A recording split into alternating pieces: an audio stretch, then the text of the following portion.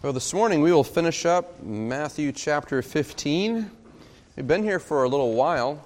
We began Matthew's Gospel in December of 2019, if you can believe that, and worked our way through all during the COVID shutdown and just kept on plugging. And here we are knocking the door on 2023, and we're still here. We'll be here until I'm 85, so that'll be good.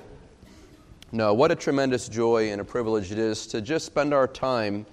I remember talking to someone one time and they said, boy, you move really slow through the Gospels. And I remember thinking to myself, well, what else are we going to do? I mean, you got somewhere else to be, you know? I mean, so here we are. We have the blessing and the opportunity of every single week, especially in this Gospel, just gazing at Christ week after week after week, year after year. What a blessed opportunity for us as believers to look at the life and ministry of Jesus Christ. There is no greater and more magnificent person ever to exist than we can look at him. So what a blessing it is. When we consider the ministry and the mission of Jesus Christ, however, we find that we're oftentimes motivated toward a couple of questions. For example, people will ask this question: why did Jesus come to earth? What was his mission? And that's very confusing for many people today. That question is on the block, if you will, always being asked and trying to be answered. Jesus himself answers this question in Luke 19:10. He says, "The Son of Man came to seek and save the lost." That's why he came. He's here on a rescue mission to redeem sinners to himself, dying on the cross to pay for their death, their sins, earning their forgiveness, establishing peace and reconciliation with the Father, and securing everlasting life in heaven. Now, if he had simply shown up and told people, "I'm here to rescue you from the wrath of God and pay for your sins," likely very few would have believed him. Well, why? Well, because anybody can say that. Any person can come and say, "I'm here to do a spiritual work for you." Anybody can claim spiritual ministry, but how do you prove that that ministry is real? Because there's been a lot of, and scholars have said there have been, they believe, up to 50 different people during the life and the ministry and the times of Jesus, within that maybe 100-year span, 50 or so supposed messiahs that came to Israel declaring themselves to be the Messiah. So let's just say that in the timeline, Jesus is number 41, and he comes in and says, "I'm the Messiah," and they're going to say, "Well, prove it." However, Jesus has the authority and the ability to prove that he is who he says he is. On what authority, because that's the question, what authority can you claim to save people eternally? Knowing this to be a challenge and understanding the stubbornness of the human heart, Jesus offers a series of signs that demonstrate that he wielded the power and the authority of God. And these miraculous signs served as irrefutable proof that what Jesus was saying was verifiably true. Rarely in history have there been periods of time where such signs and wonders were so plentiful. In fact, I can think of only three periods of biblical history and human history where there has been such a condensed and powerful force of miraculous power. The first is during the time of Moses, and we just heard that scripture read about. The time of Moses, when he's receiving the law of God from the Lord himself, and he's given, we see all kinds of signs and powerful wonders happening through the ministry of Moses. The second period of time was during the ministries of Elijah and Elisha, when they had inaugurated the season of prophecy. So during that period of time, lots of signs and wonders were being done. And the third period of time is this period right here, Jesus and the apostles. They're declaring the way of salvation and expressing the ministry and the reality of the new covenant. But apart from those three periods, signs and wonders have been extremely rare in world history. Extremely rare. But miraculous signs were prevalent in Jesus' ministry to authenticate his identity as the Messiah, as Son of David, as Savior, as Lord God. And as he performed these miraculous signs, what was the inner disposition of the heart to those who were approaching him? What was Jesus thinking and feeling, and Where was his heart while he was doing all these things? And we're going to find out today, and we have been seeing this all along, that his heart was one of love and compassion. And so if you haven't already turned there, turn to the end of Matthew chapter 15. Matthew 15. We're going to read the last 11 verses here. Jesus had been ministering in Israel for the better part of 2 years. He'd been there for 2 years ministering after really a tense exchange with the Pharisees in Matthew chapter 15, verses 1 through 10. He made a decision to withdraw for a short season of rest. And he goes to the region of Tyre and Sidon, which is Gentile territory. These are non-Jews. They're known for their godlessness and their pagan idolatry. It's not a good place for a Jew to be. But once he arrives, he is quickly discovered by a Canaanite woman, a Syrophoenician woman, whose daughter is demon-possessed, and we read about this last week, and she desperately needs his help because her daughter needs to be healed. And how does he respond to her request? We picked this up in last week. We saw this last week in chapter 15, verse 24. He answered and said to the woman, I was sent only to the lost sheep of the house of Israel. But she came and began to bow down before him, saying, Lord, help me. And he answered and said, It is not good to take the children's bread and throw it to the dogs. But she said, Yes, Lord, but even the dogs feed on the crumbs which fall from their master's table.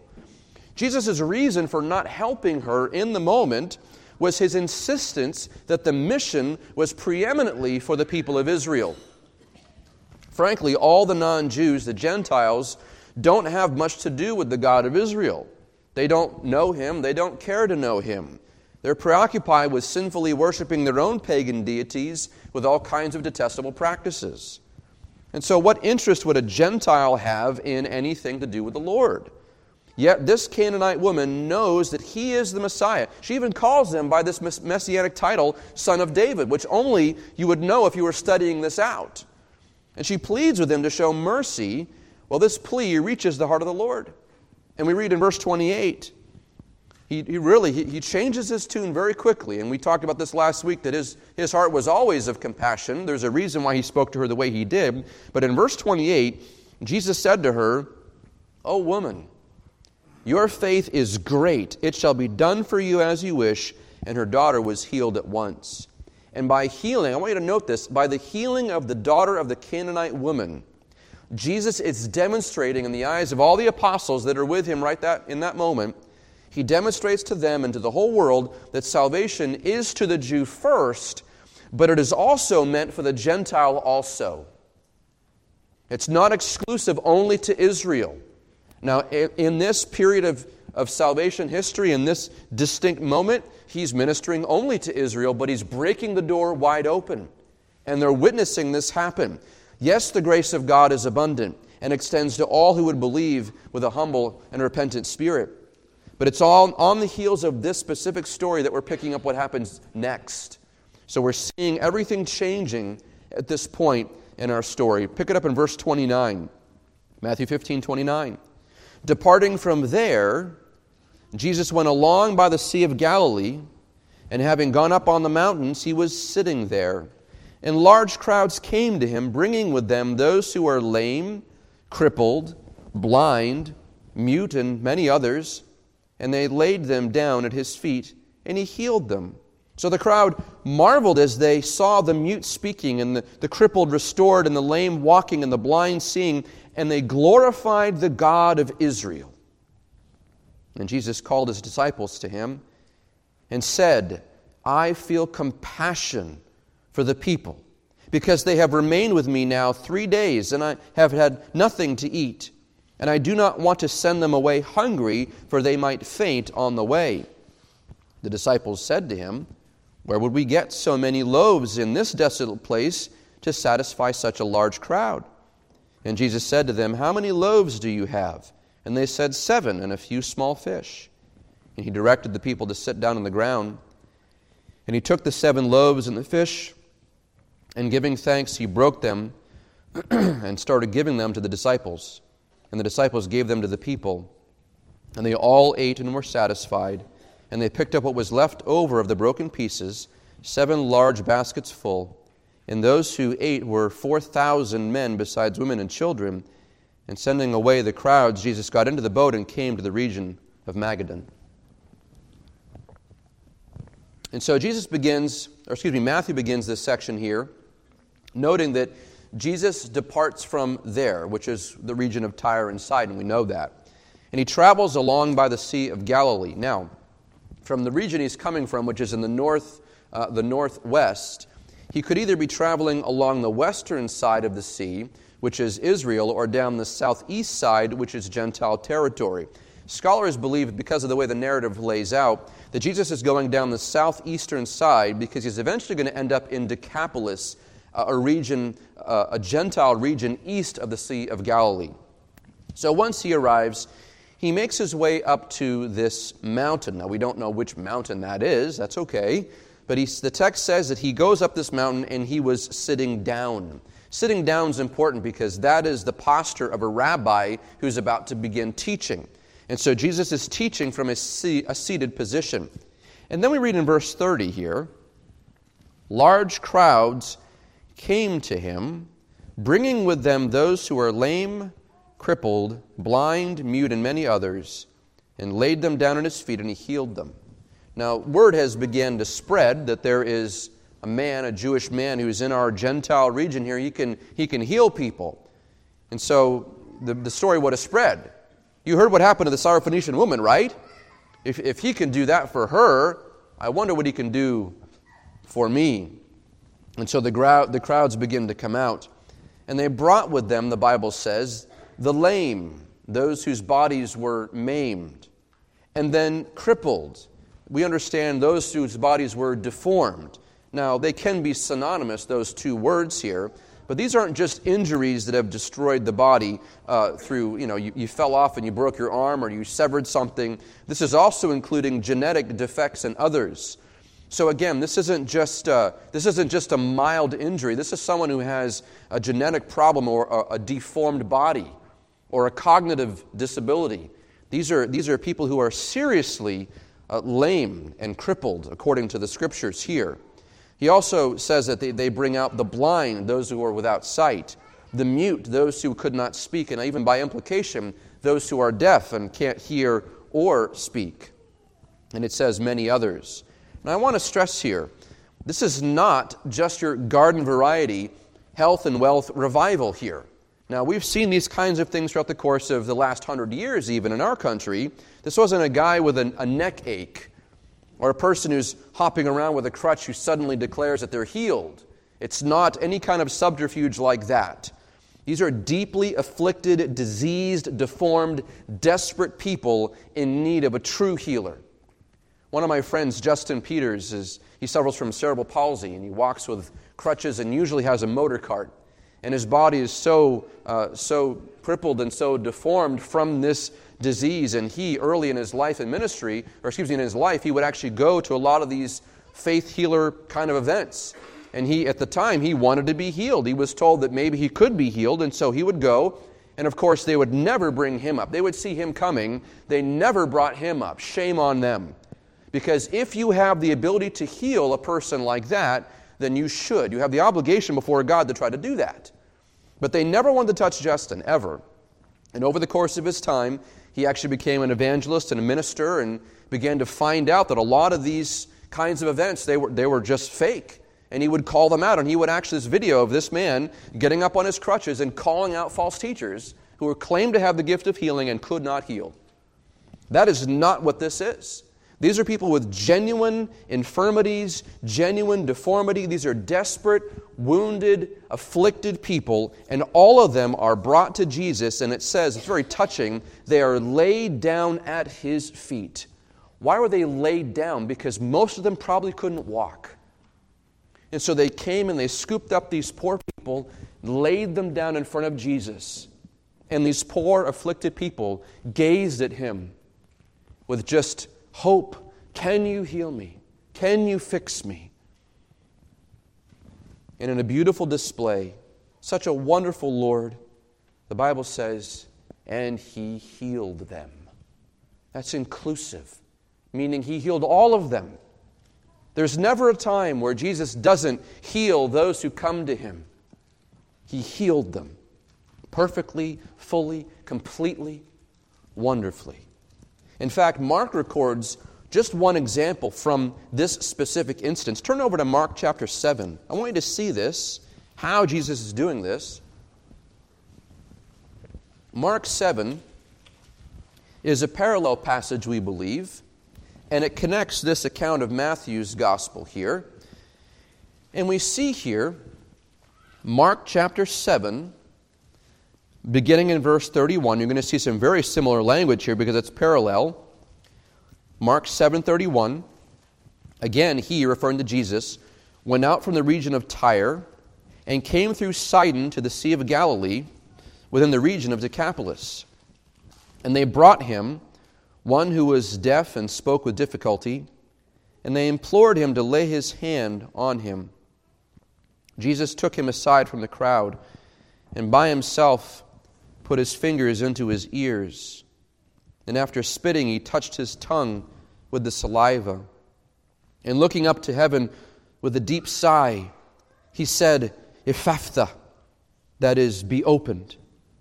And his ears were opened, and the impediment of his tongue was removed, and he began speaking plainly. Praise the Lord. Praise the Lord. I want you to see, beloved, just how intimate this is. This is so intimate. He's not walking by just waving his hand indiscriminately. He's not slapping people with his cloak like Benny Hinn. That's not what Jesus is doing. Verse 33, Jesus takes the man aside personally, intimately, privately. He leads him and says, "Here, come here. Let me spend some time with you." Brings the man over and touches the man's ears with his fingers. The hand of the Lord into the ears of those he had formed. And then he, in the most intimate way, touches his tongue with his own saliva. I mean, you almost kind of recoil because would you want some stranger walking up and touching you with their saliva? No. But how many moms and dads will go to their own children and they'll clean their face and they'll touch their tongue, or heaven forbid your child is choking on something and you reach your finger in to free their airway. Isn't it tender and intimate that you would touch your own child's face and ears?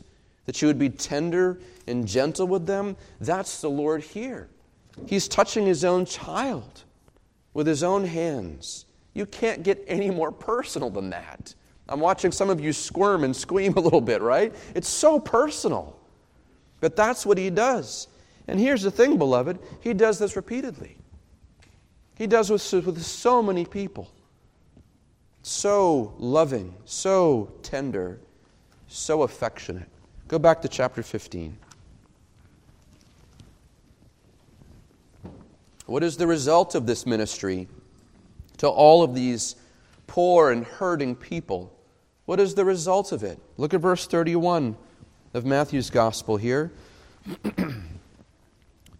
So the crowd marveled as they saw the mute speaking, and the crippled restored, and the lame walking, and the blind seeing, and they glorified the God of Israel. Two words I want to highlight here. They marveled and they glorified. They saw the undeniable power of God coursing through the hands of Jesus. It was undeniable. They saw people who couldn't speak all of a sudden break out and begin to speak. They saw the crippled restored. Their bodies were restored, and the lame got up and walked, and the blind could see. And they marveled, thaumazo, struck with awe. They saw this and they were struck and they fell back. I can't believe what I'm seeing here. And not just one person, and not just some little leg lengthening exercise of the hucksters that they use. I'm talking about genuine miracle where a person's arm grows back. And a person whose feet are atrophied and legs are atrophied because they've never used them before, they begin to grow muscles instantly and get up and walk and support their own weight. This is miraculous, and they marveled at Jesus. Who is this that does these things? They marveled. They were struck with awe. Because what response would you have? I would marvel. Wouldn't you? That's their knee-jerk reaction, to marvel. And it produced another reaction. After the instantaneous marveling at what they saw, their other response built from that was that they glorified the God of Israel. Now here's the thing. This verbiage is really important, because none of their pagan gods and man-made idols could do anything that Jesus just did. They created gods for themselves. They bowed down and worshipped idols that they made with their own wood. And none of their gods could do any of these things. See, the signs vindicated the ministry of Jesus, and the result was to produce a genuine worship for Yahweh, Jehovah, the God of Israel.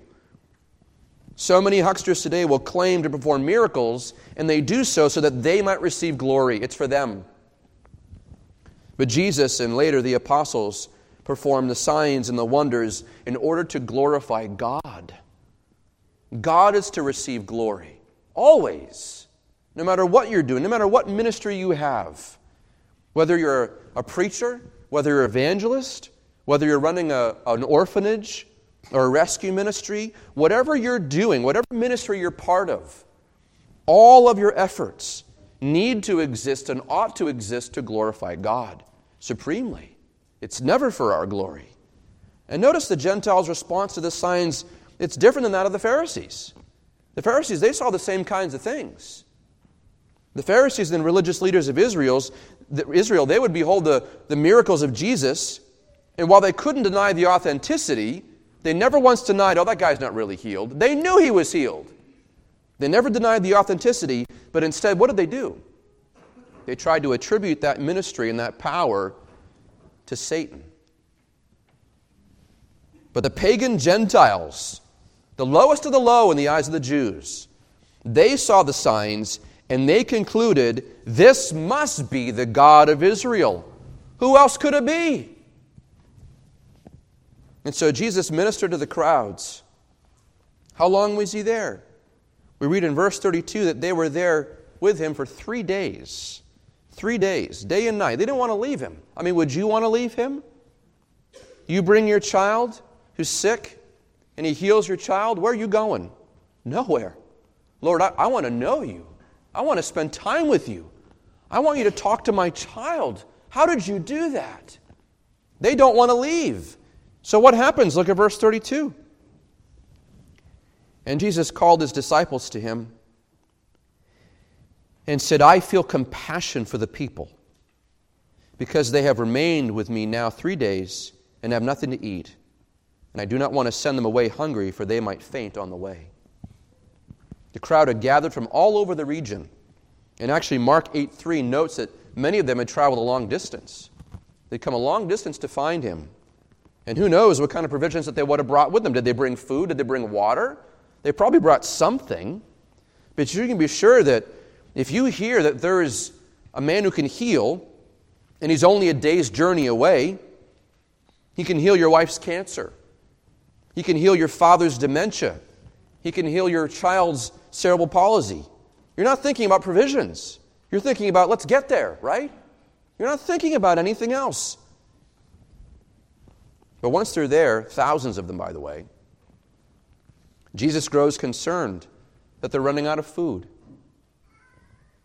And so he's getting to the point where the time comes when he really should send them away. They have other things they have to do. But he's worried that they won't make it home. Some of these folks, they're so hungry, even though they're healed and they're doing well, they haven't eaten in a couple days. And if I send them away now, they might not make it home. They might actually starve on the way. And so this concern for the crowd, and note this, is rooted in Jesus' compassion. The Greek word is splanknidzomai. It literally means from the guts or from the bowels, as the Old English would say. A deep-seated emotion and concern and care for another person. And we've seen this before. Matthew 9:36, we read that Jesus, seeing the multitudes, he felt compassion for them because they were distressed and dispirited like sheep without a shepherd. Matthew 14:14, just before he feeds the 5,000, he saw a great multitude and felt compassion for them and healed their sick. Same Greek word, same beautiful heart. Same thing. But yet this time there's something different. What's different between those other couple times and this time? Well, in every other instance, including later on in chapter 20, verse 34, Jesus' compassion is directed toward the people of Israel, the lost sheep of the house of Israel. Of course, Jesus' compassion would have always been for Israel. They're his flock. He's their shepherd. And so, yes, of course he has loving compassion and tenderness for them. But what's fascinating here is that while the disciples understood that Messiah would come for them, he had been telling them that the bounds of his kingdom were going to extend beyond Israel. In fact, he tells them in John chapter 10, the passage of the Good Shepherd, the disciples, he says to them in verse 16, I have other sheep, he says, which are not of this fold. I must bring them also, and they shall hear my voice, and they shall become one flock with one shepherd. He's talking about the Gentiles. And so we see here, Jesus extends compassion not just to the Jews, but now to the Gentiles. Same heart. I have compassion for these people, these hurting people, these hungry people. And more than this, he's going to demonstrate to them that he's also going to perform a miracle that's going to be identical to the one he just performed in Israel. Now, for us, we read something like this just a few weeks back. It's only a couple weeks ago we talked about the feeding of the 5,000. But for the disciples, this has been several months at this point. And I want us to keep that in mind as we proceed here. But Jesus tells the disciples in verse 32, he's concerned about feeding the people. Look at verse 33. The disciples said to him, where would we get so many loaves in this desolate place to satisfy such a large crowd? Well, here we go again. We know from verse 38 that the crowd consisted of more than 4,000 men. There's also their wives and the children. And so we're looking at a crowd of 10,000, 15,000 people, if not more? Now, some scholars say that they surely would have recalled the miracle of the feeding of the 5,000, right? And maybe they just simply asked the question in verse 33 for the purpose of showing their dependence on God. So it's kind of this play acting, where he says, well, where are we going to get food? And they say, well, certainly, Lord, we don't have any food. And they kind of look at him like, what are you going to do, right? Some scholars think that's what they're doing, knowing full well he's going to supply all their needs. But here's the thing, I'm not convinced of that. I'm really not. Two main reasons. Reason number one, because we're forgetful people when it comes to the care and the kindness of God. And even though the Lord proves himself to us over and over and over again, we still have a tendency to doubt his provision. How many times has God provided for you and frankly bailed you out, and then the very next day something happens and you go, oh, what's going to happen now? Oh, Lord, where are we going to get the money for that? Have you been paying attention? Now, I'm preaching to me. You're just in the room, okay? But doesn't that happen to us? Over and over, God demonstrates his loving kindness and his faithfulness, and we still worry, we still fear, we still doubt. The second reason I think that this is not just play acting is because later in chapter 16, when they're in the boat and they're leaving, they're traveling to the other side of the sea, and Jesus says to them, beware of the leaven of the Pharisees. Okay? Beware of the leaven of the Pharisees. Now, their immediate response is to panic because they forgot to bring food with them. And so they begin to think that he's talking about food. And he rebukes them in verse 11 of that chapter. How is it that he says that you do not understand that I'm not talking about bread? He has to rebuke them in the boat. Fellas, listen to me. I'm not talking about lunch, because that's what they're talking about. He says, I'm talking about spiritual things. I just rebuked the Pharisees in front of you, and I'm telling you, watch out for those snakes.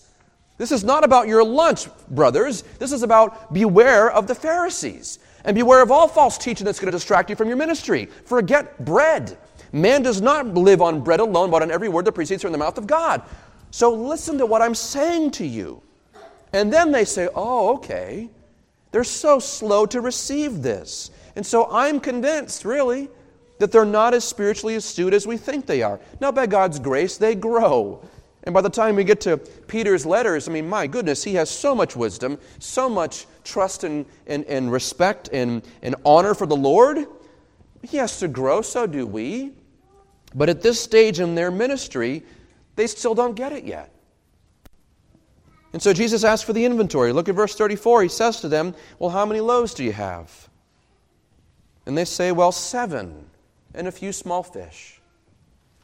That seems hardly enough to feed thousands, certainly. Verse 35. He directed the people to sit down on the ground. Now, this does give us a clue to the dating of this event. In chapter 14, verse 19, the feeding of the 5,000, Jesus tells them to sit on the grass. On the grass. That would have indicated either spring or early summer. But now he says to sit on the ground. We think that's either going to be late summer or early fall. So the seasons have already begun to change here in this region. And so there are several months between the two feedings here, but he commands all the people, 10 or 15,000 people, at least 4,000 men and beyond, to sit down on the ground. Verse 36, and he took the 7 loaves and the fish, and giving thanks, he broke them and started giving them to the disciples, and the disciples gave them to the people. Again, Matthew really undersells the miracle here. He doesn't use descriptive language. He just says they sat down, he gave thanks, and he fed them all. Well, what are you talking about, Matthew? What do you mean he fed them all? He took 7 loaves and a few small fish, and he fed them all.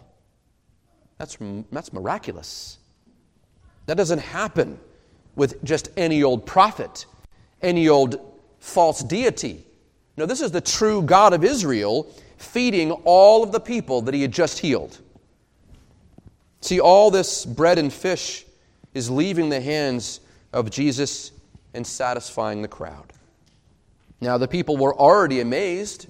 They were already amazed at what he'd done for healing the sick. And now to add just even more blessing, he's going to feed them too. And what's even amazing, if you really think about it, I contemplated this week and really tried to put myself on this hill in this Gentile region to consider this fact, that no Jew had ever been so kind to them. They'd never received kindness from Israel. Because the Jews and the Gentiles, they would have hated each other. The Gentiles just thought the Jews were a bunch of fools, and they despised them. And the Jews, they hated them because of their immorality. And they had sort of a position of prominence and pride. We're the chosen people, and you're not. But Jesus here is so kind to them. So tender. Were they pagans? Yes, they were. And how many of them had done detestable things? Probably quite a few of them. It's possible that many of them had even sacrificed their own unborn or their own children to false gods. Many of them were probably stuck in gross immorality. I'm sure all of them had worshipped false gods. Many of them had been serial adulterers. They'd done all kinds of things. And Jesus never excuses their sins. He never goes to a Gentile and says, you know what, you don't know any better, it's fine. He never does that. He does not excuse the sin, but what does he do? He extends mercy to them. Mercy. Kindness that they don't deserve at all. He withholds judgment so that they might turn to him. A few things for us to consider here. One, Jesus often had not just the message, the gospel, but he also had a meal. In other words, he didn't just preach. Yes, he preached. He always had the gospel, but he ministered to people's needs. That's really important. That should be a model for us. We are to meet people's physical needs as well as their spiritual needs. Now, the tendency is to fall into both ditches here. Typically, if you're only meeting the spiritual needs and giving the gospel and say, you know what, if you're poor and hurting and tired and need help, well, good luck to you. But doesn't James speak to that? James chapter 2, he says flat out, if a brother or sister is without clothing and in need of daily food, and one of you says to him, go in peace, be warmed and filled, and yet do not give them what is necessary for their body, what use is that? Even so, faith, if it has no works, is dead being by itself. He's not talking about being justified by works. He's saying, if you can't prove that you're a believer, if the gospel's never transformed you by what you do, then you're not a Christian. But someone will say, I have faith and I have works, but show me your faith without the works, and I will show you my faith by my works. I will demonstrate to you that I love Jesus because I do the things that Jesus does. And he cares for people. So that's one ditch, is to say, you know what? I'm going to minister the gospel, but, good luck to you. Woe to us if we do that. But the other danger is this, and this is what happens in theological liberalism all the time. This is where most of New England churches fall, is they say, oh, we care about all these people's needs. And that's good. But they never minister to the spiritual. They never give them the gospel. So what good is it if you keep them alive and then condemn them to eternity, to perish? Jesus did both here. He had a meal and a message. He always had ministry, and he had the gospel ministry. He cares not just about only their eternal future, he cares about what they're doing even in the here and now. So we ought to be focused on both. Certainly, always ministering spiritually. We want to make sure that you have the best spiritual food that we can provide. Biblical preaching, theological teaching, biblically centered fellowship and small groups and counseling and whatever we can provide that is spiritually nourishing. I want you to have a T-bone steak every single week that you're part of this church. I'm serious. Because so many are lacking. I grew up here. I see it. I've seen all these churches in New England my entire life. And they starve people to death. Woe to them. My family had to travel around the state to find a decent church that would just preach the Bible. So, Lord, please plant and build up biblically centered churches to feed people spiritually. Without it, we'll perish. But yet, if we get so myopic on only this is all that matters ever, and never minister physically, we're not doing what Jesus did. We're failing to meet the actual physical needs. We're failing to demonstrate our faith by the things that we do.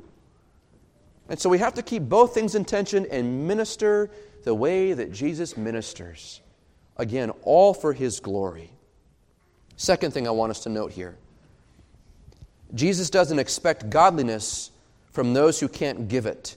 In other words, and I'm not making a caveat for sin, hear me rightly, sinners came to Him and He gave them the gospel and loved them. They came to Him as sinners and He gave them the gospel. The Pharisees who knew better, He doesn't give them an inch. They should know better. And when they don't, He rebukes them and reviles them for their hardness of heart. Does that mean that Jesus is soft on sin? On the contrary. What does He tell the adulterous woman when He catches her in John 7:53 through 8:11? At the very end of dealing with the Pharisees and people who were going to stone her, He says, no, go and sin no more. He doesn't just say, oh, it's so fine, it's not a big deal. The Samaritan woman at the well, He calls her out for her sin. Bring your husband. I don't have a husband. That's right, you don't. You've had 5. And she's shocked. And we understand that she repents. Jesus understands, however, that salvation and regeneration have to work. And they have to work through the gospel. We have to hear the good news. We have to hear the bad news first, that we're sinners. And we have to hear the good news then, that we can be redeemed. Luke 5:31 through 32, it is not those who are well who need a physician, but those who are sick, Jesus said. And so He says afterwards, I have not come to call the righteous, but sinners to repentance. If you're spiritually well and you don't need me, then I'm not here for you. That's what He would have said. I'm here for those who are sick. I'm here for those who are dying in their sins. Now, He demonstrated all that action spiritually through the physical. He took all those who were the most sick and defiled and desperate people. He took all of them and He healed them physically. We think about Mark chapter 2, right? The man lowered through the ceiling. The first thing He says is, your sins are forgiven. And the people are thinking, that's not what He's here for. Your sins are forgiven. And that's when the Pharisees say, well, no one can forgive sins but God alone. They want to call Him out. And so therefore He says, what's easier to say? Rise and take up your pallet and walk, or your sins are forgiven. They scratch their heads. He says, fine. Rise, take your pallet, go home. Man gets up and goes home. He heals him physically because he's healed him spiritually. He forgave his sins. They go together here. But those who believe themselves to be righteous, if you're here and you think that you're okay, self-justified, religious, I'm all right. They will not accept Christ's salvation. They will not accept His death for them. They just won't. Those who think they're all set. But for those who are spiritually sick and downcast and burdened with guilt and shame, aware of their fallen condition, those are the ones that God extends Himself to. And how does this play out? Because here's what happens. You hear a message like this, or you come to church, or someone talks about the gospel, and your immediate reaction when you hear the good news of Christ, forgiveness of sins, and reconciliation with God and life eternal, you think, well, I got to go clean up my life first.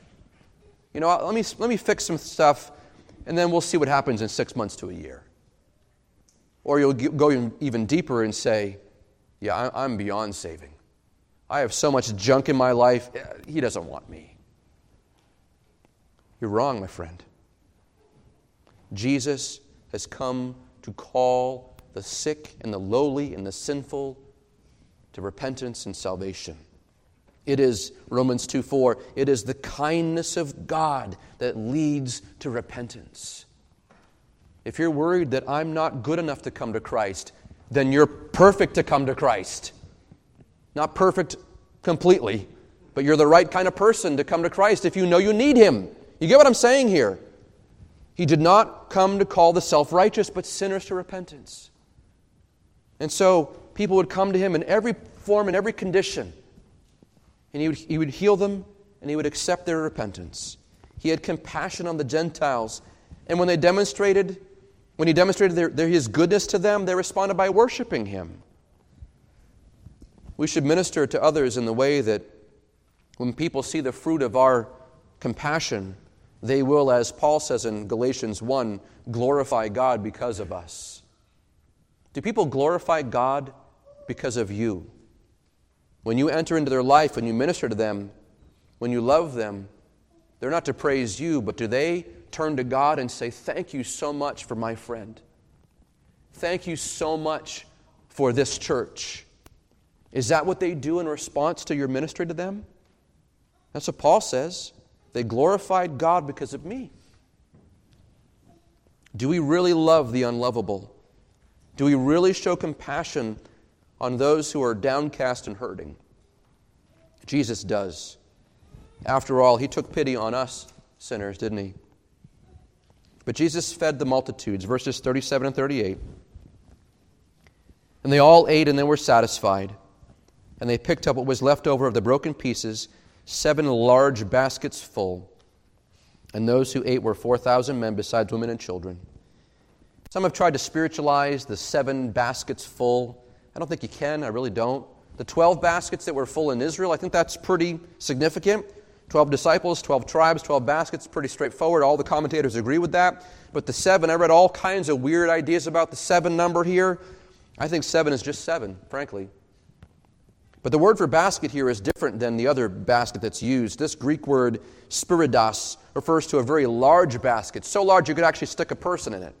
Huge basket full of bread. 7 of those. God's provision is abundant. I think that's the idea. And then verse 39 here, sending the crowd away, Jesus got into the boat and came to the region of Magadan. However, He doesn't send them away wanting anything. He sends them away healed, full, and satisfied. And while they will not all likely come to saving faith, some just came because they wanted a free lunch, but there were many who did. And no doubt many believed that Jesus was the Christ, and they glorified the God of Israel because of Him. What about you? What about you? If you have received the loving kindness and compassion of the Lord, then by all means do not withhold it from other people. If God has been so merciful and so generous to you, then you ought to be the most kind and most generous to those who maybe don't look or sound or live like you. We tend to sort of shy away from the undesirables. Those who are maybe caught in addiction or struggling. Those who maybe they come to us dirty.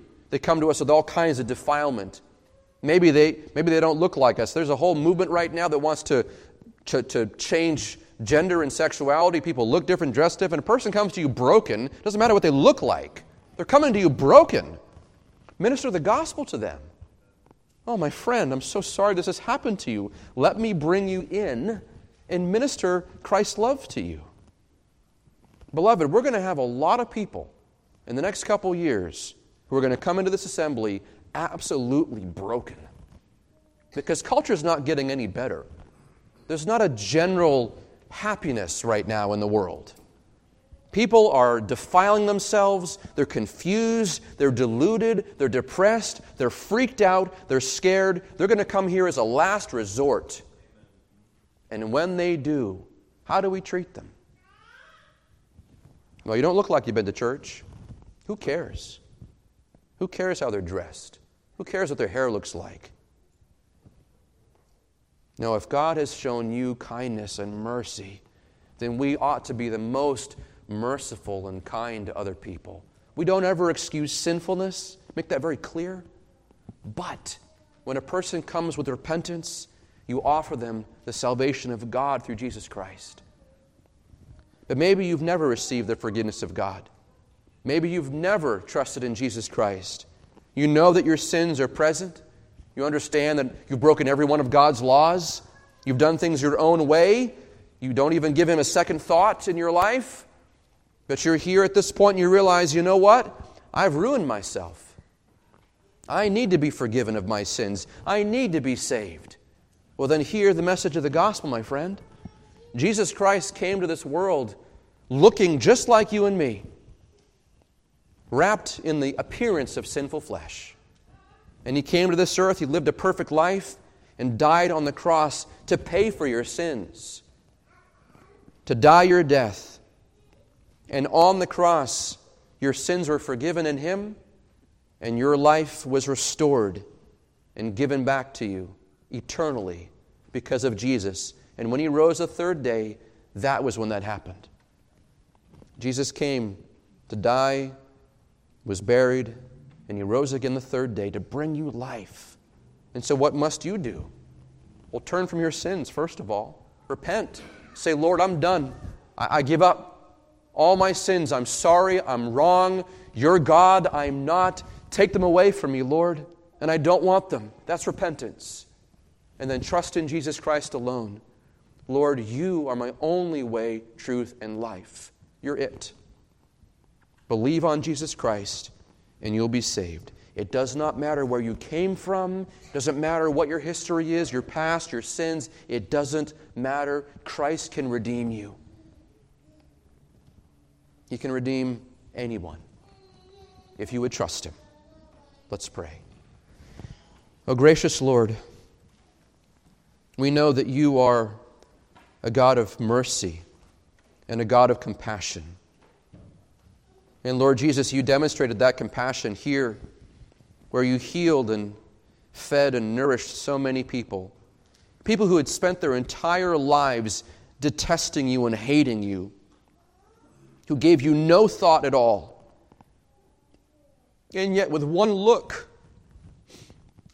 You fed them and You healed them and You restored them.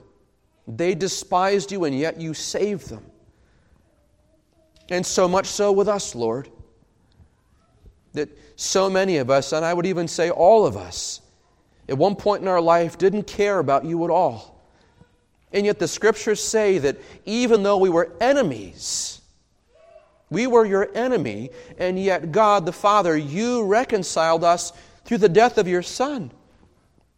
That You gave up Your only begotten Son as a ransom for us. And if that wasn't enough, O Spirit of the Lord, You came and indwelled and regenerated and changed our hearts and transformed us from darkness to light. And it's by Your ministry that we could even hear the good news of the gospel. It's by Your ministry that we can have that broken heart that wants to turn and wants to repent. And it's by your invaluable ministry that we can walk by the Spirit, by you, to live a life that is pleasing to God, not earning our way, but simply living as debtors to amazing grace.